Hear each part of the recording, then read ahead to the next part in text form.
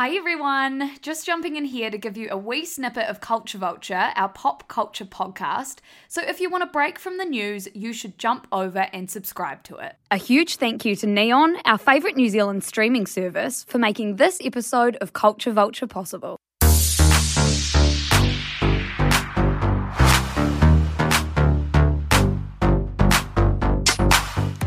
Kia ora everyone and welcome to another wonderful episode. I always say wonderful before we've recorded the episode. I know, it's very optimistic, very confident, but I think that's a good way to start. I think there might be two words to describe us. Yeah, hey. Confident on a good day and optimistic on a good day. Look, we're feeling ourselves today and I think that's all right. Yeah, I think that's fine.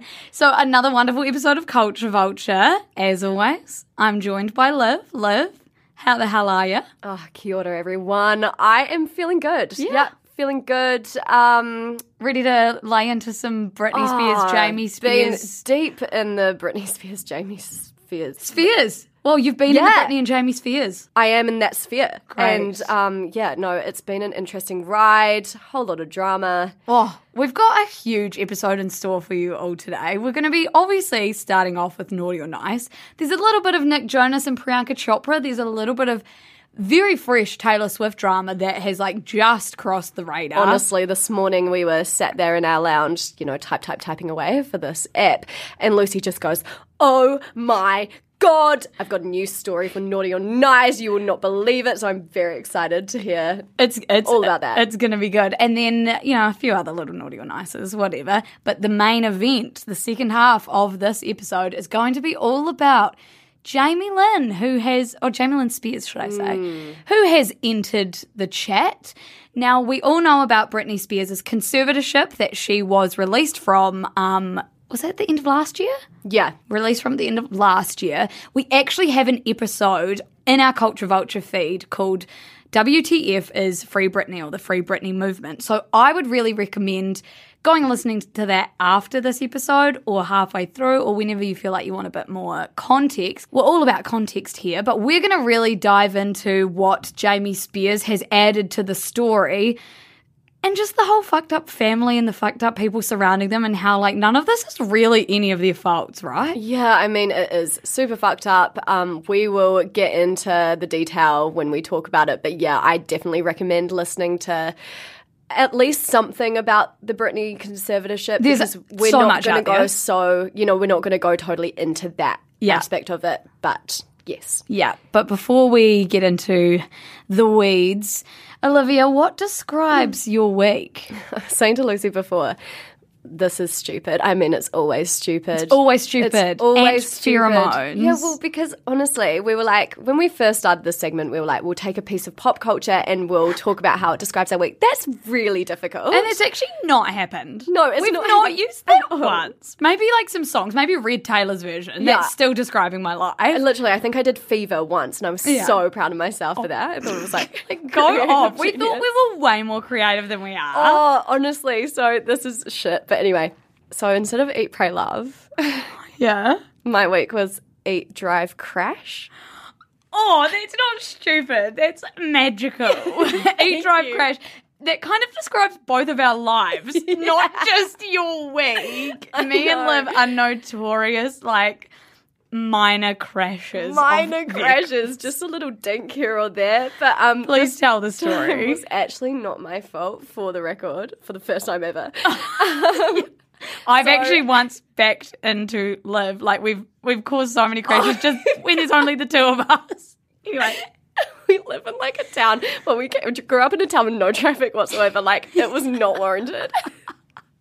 Go on with anyway, the story. Okay, so Eat, Drive, Crash, based on Eat, Pray, Love, in the sense of, we've kind of got this newfound freedom. Yeah. I drove down from Auckland to Wellington by myself. I was feeling really good about it, sort of on my road trip. So I did a lot of driving in the last few days, a lot of eating. And then on my way back up, some guy in a huge truck, I was in this car park and I was sitting idle waiting for someone else to pull out in front of me before I went off. Yeah. And he just kept backing. I'm beeping. I'm stop, you're about to hit my car, this huge truck. And then he just fully goes into the driver's The driver's seat door makes a huge dent. Yeah, there's a bit of a dent, eh? Yeah, I was so off it. I'd just been driving by myself for hours on end. Ring my dad. Yeah, that's always the first place to go. Like, Dad, I know I'm 24, but like, what do I do? Even though I've done this 7 times. I had so many claims. It's no, I know. No claims bonus inside. No. We are not getting bonuses. Not at all. But this poor guy who was like 17 years old gets out of his, well, I'm assuming, gets out of his truck and he looks like he's about to sort of burst into tears. And I was like, it's okay. Like, I'm too nice as well. I'm like, look, these things happen. It's absolutely fine. This could have been your chance to be petty girl summer. But instead, there's just no way you can do that. No. We know what it's like to be on the other side. I know what it's like all too well. Anyway, so that was my week. Oh, what about you? Kind of on a similar vein to yours, my thing that describes my week was full tummy. Because I feel like I've been, so yours is eat, drive, crash, and mine is just full tummy. So sort of in the same vein. Eat. Yeah. Like I have just, got back up to Tamaki Makaurau like literally only a week ago, and I have not been hungry once. And there's just been so many events. Like Nando's comes into the office. My friend came up this weekend and he's a massive foodie. And like, honestly, all we did was eat. But to the point where it was no longer enjoyable. Yeah, to the point where you're like, all I want for dinner is bread and butter. Or like, no, I don't want anything. Yeah, like a piece of toast. And mostly because when I'm hungover, which I often am, don't come for me. People on the other end of the newsletter sometimes are like, Lucy, lay back. Anyway, butter on toast is the hangover cure. It is. Bit of carbs, yeah. But honestly, like this week, I feel like I've just had a full tummy all week, which is amazing. It's amazing, but I would love to get back to a place where... It's a great privilege to have a full tummy, isn't it? Absolutely. But sometimes when the tummy's too full, it can be, uncomfortable. Oh my God, uncomfy. Like I just want to get back to a point where I'm looking forward to cooking myself a meal. I know exactly what you mean. Yeah, over lockdown. I don't want to go out for dinner. Yeah. No, one, I can't afford it. Two, absolutely not. I'm just full, so I'm not going to enjoy it. So, I'm sorry that we've sort of burdened your ear holes with like eat, drive, crash plus full tummy. But you know what? You're getting the real us. Exactly. As opposed to the fake us that pretend that like everything's like pop culture and really highbrow. Pretends they can drive. Pretends they can drive. Punaki to Tamaki Makaurau without crashing the car. But anyway. And what world can we do that? Anyway, let me get into our first naughty or nice. So the first story I have for you, Olivia, is Nick Jonas and Priyanka Chopra have had a baby via a surrogate. Now, there's actually not a lot that we know about this story. They both just posted like a black and white photo saying, "We're overjoyed to confirm that we have welcomed a baby via surrogate. We respectfully ask for privacy during this special time as we focus on our family." And... swallow, Lucy. And like right before this, or in some interviews before this, they had sort of said like, it's on the cards, but we don't have time for it. Like we can't find time for it. They'd never said they weren't going to have a baby, but it was sort of like no one expected it. And then, I mean, like, congratulations, first of all. Go off. Yeah, like, for congrats. Sure. Another little Joe bro running around. Super cute. But really interestingly, like, I got a few messages or emails because I put this in the newsletter one day just as, like, a final thoughts link that was saying, like, can you please talk about the ethics of surrogate and being a surrogate mother? And when I tried to look this up in relation to Priyanka and Nick, like I couldn't really find, I know that a lot of people were alluding to like celebrities choosing to have babies via surrogates rather than naturally, but I actually saw a lot of like really awful like dialogue about how if you have babies via a surrogate, you are less connected to the baby or you've chosen to do so for selfish reasons. And I'm like, first of all, I'm not a mother, so there's a level of like removal from me even talking about this right now. But I do think, like, we don't know what's going on in these people's lives. Like, if you're referring to Kim Kardashian having some babies via surrogates, she also got really sick with preeclampsia when she was giving birth, like with North. Which can be super dangerous. Yeah, and we don't know what's going on, like with their fertility. And also, they don't owe it to us to explain every decision behind everything. They're literally just people. I mean, we say this often with a following, but doesn't mean they owe us every insight into their lives. So especially their private lives, like how they want to conceive a baby. How they want to have a baby. And so, I mean, I know that people will have had conversations about adopting via having a surrogate and things like that. And again, it's not really for me to comment on because I don't know anything about these two and their lives. But I thought that was an interesting part of the conversation was that some of the first things I saw were super negative, and really I was like, why are we even doing this? I think some people are just not coming at it from an empathetic place at all. Yeah. A lot of assumptions. We don't know shit about their circumstance. Exactly. And so I put this in before even seeing any of the like dialogue around it. And like I thought it was a nice story because like, you know, good for them. Nice. So and do you agree? Would you say this is a nice? I would say it's nice, and I would say it's naughty of the people, the Twitter trolls. Yeah, the Twitter I feel like trolls. we actually there's always at least one naughty or nice that's like nice of the thing, naughty of the all reaction of us online. to the thing. Yeah, exactly. My next naughty or nice, Australian children's group The Wiggles top Triple J's Hottest 100. Now, Liv, you know who The Wiggles are. I absolutely know who The Wiggles are. Chook, chugga, chugga, big red car, and the hit Fruit Salad Yummy Yummy. The well-known hit. The well-known hit. Well, this was actually really cool, pretty wholesome. The Wiggles went on to Triple J and did a cover of Tame Impala's song Elephant, and they mixed it with fruit salad. Yeah, was this a while ago? Yeah. This was like, I think it was in 2017. Yeah, okay, yeah. And then what's amazing about this, and first of all, it sounded really good, and we're going to put a clip in here. Well, it feels like an elephant shaking his big red trunk for the hell of it. He knows that you're dreaming about being loved by him. The cool thing about this is like, first of all, it's the first time a cover has topped the Hottest 100 on Triple J. Really? That kind of shocks me because I feel like Triple J is known for their covers. They do a lot of like versions. But I mean, like in their Hottest 100, it's not just for their sort of covers. It's also like, I think like the Kid Laroi and Justin Bieber's Stay got second. So it was just the hottest songs now.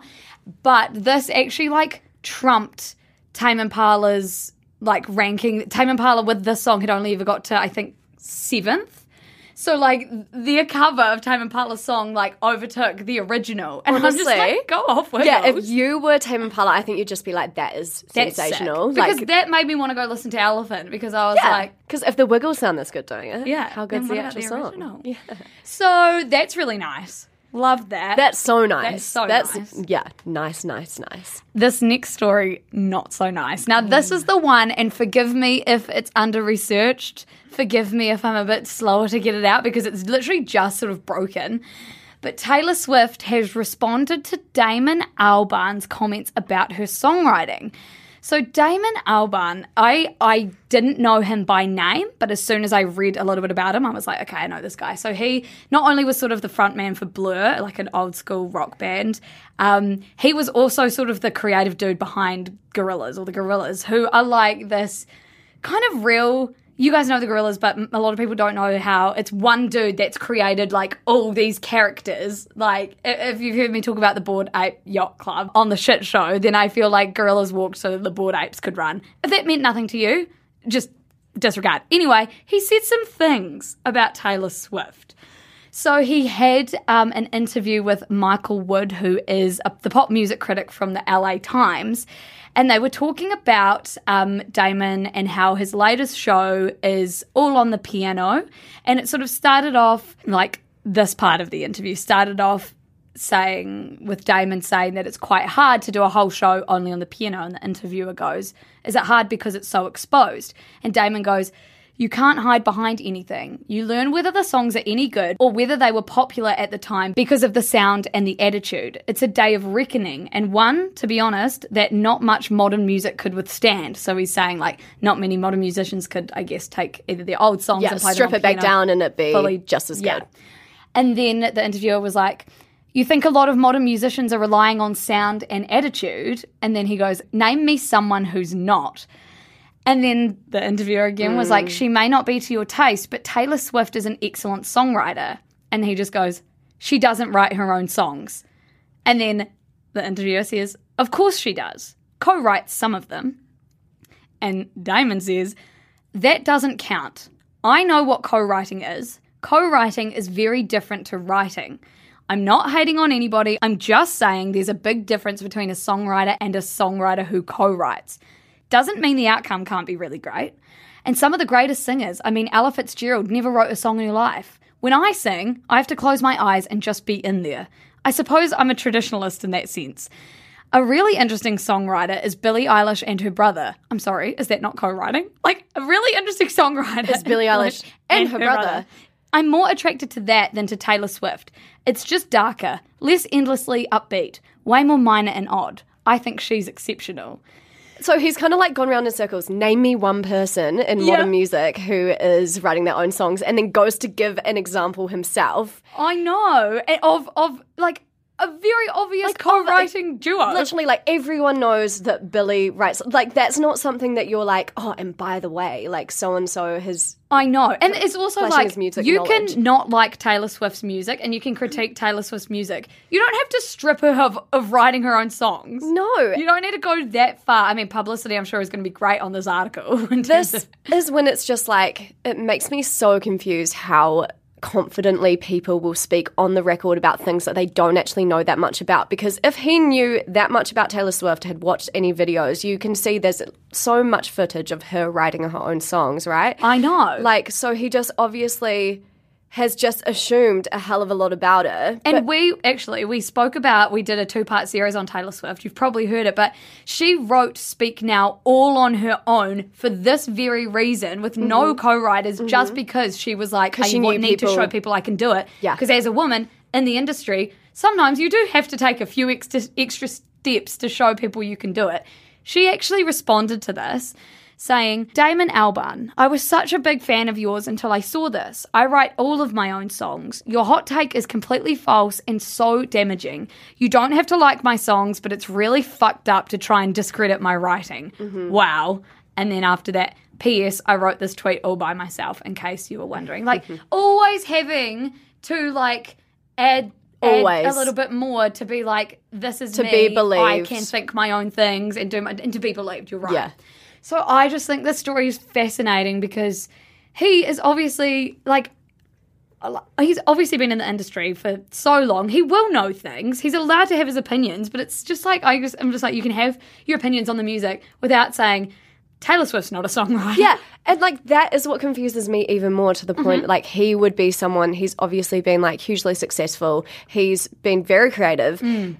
Like, you'd think people like that would have more grace in, like, understanding and supporting other creatives. Yeah. And is there something to be said about, like, pitting one woman against another and his, like Taylor Swift I don't like, but Billie Eilish, yeah, I really Billie like. Eilish I do, because he's obviously seeing them in the same vein and then just saying Billie's a bit darker and a bit whatever. But it's like, that's, you can not discredit each other. Yeah, it's just I know. kind of So bullshit. that's a naughty story. Yeah, no. Taylor Swift must be sick of just, like, having to reiterate over and over. I mean, she wrote the song The Man basically about all of this. And I mean, we don't know.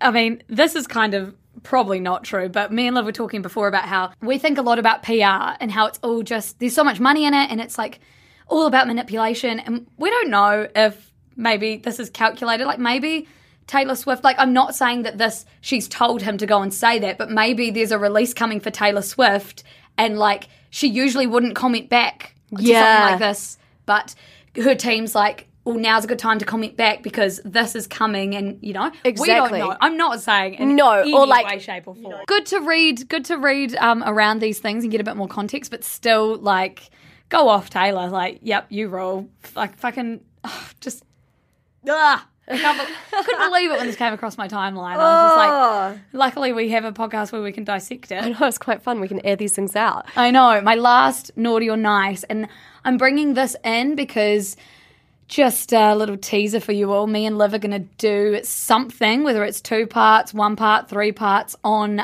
Ye, formerly known as Kanye West's upcoming documentary Genius, Geenyuhs.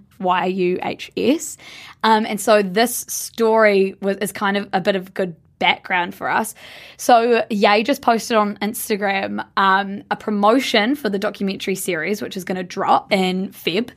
And this is what he said in the Instagram caption. I'm going to say this very kindly for the last time. I must get final edit and approval on this doc before it releases.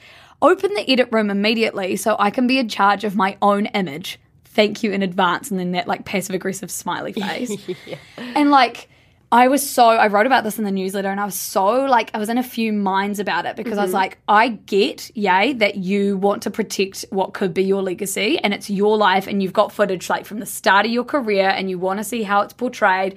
I'm also like, a balanced documentary wouldn't really come from Ye having creative control over the final edit. That was exactly my thought. I mean, yeah, like you'd hope that they would keep, his opinion in mind, especially creatively, because he's so precious about how things are portrayed. And he's very obsessive about controlling his own narrative, which which hasn't bode well for him, I have to say. Well, yeah, it's just inherently very narcissistic, but we also know that he struggles with mental disorders and he is who he is for a number of reasons, and we do sort of listen to him with a bit of grace. However, his documentary is actually directed by some of his really early collaborators, Clarence Coody Simmons, and I might be saying this wrong, but Chaik Ozar. And Simmons was asked about Ye's lack of creative control on the project, and he told Ye, dude, you have to trust me. Right. And then he said, and he did, 100%, Ye trusted him. And then he also added, mind you, when his team, Ye, and the business people have gotten involved, of course, they're going to want to have their say. So it's like he does have these really trusted collaborators that are directing this, because you can't direct your own documentary and expect people to take it fully seriously, because that's just unless is it's this all propaganda? Exactly, unless it's Ye presented by Ye, very explicitly, you can't have a silent hand in it. I think this is good background because we're going to do, obviously there's so much to Ye's life, there's so many controversies, and there's also so much he's added to art and music and, sampling. We've had a big chat about sampling versus interpolating, and I probably wouldn't be able to make sense of that without Ye. So we will do a series or something when this documentary releases, because he's so interesting. Oh, he's so interesting, and I think he talks... he says a lot about what's going on at the time, and also the evolution of celebrity and what it does, which actually feeds in quite well to the topic that we're going to get into today. Yes. First of all, was that naughty or nice? I don't actually know if it had a naughty or nice. Probably a bit naughty of him to sort of demand control and do the passive-aggressive thank you in advance. And so publicly, so he gets his fans, backing him. And yeah. But, nice that he's got a doco coming out, because I'm kind of keen to watch it. So am I. I'm very intrigued. Very excited.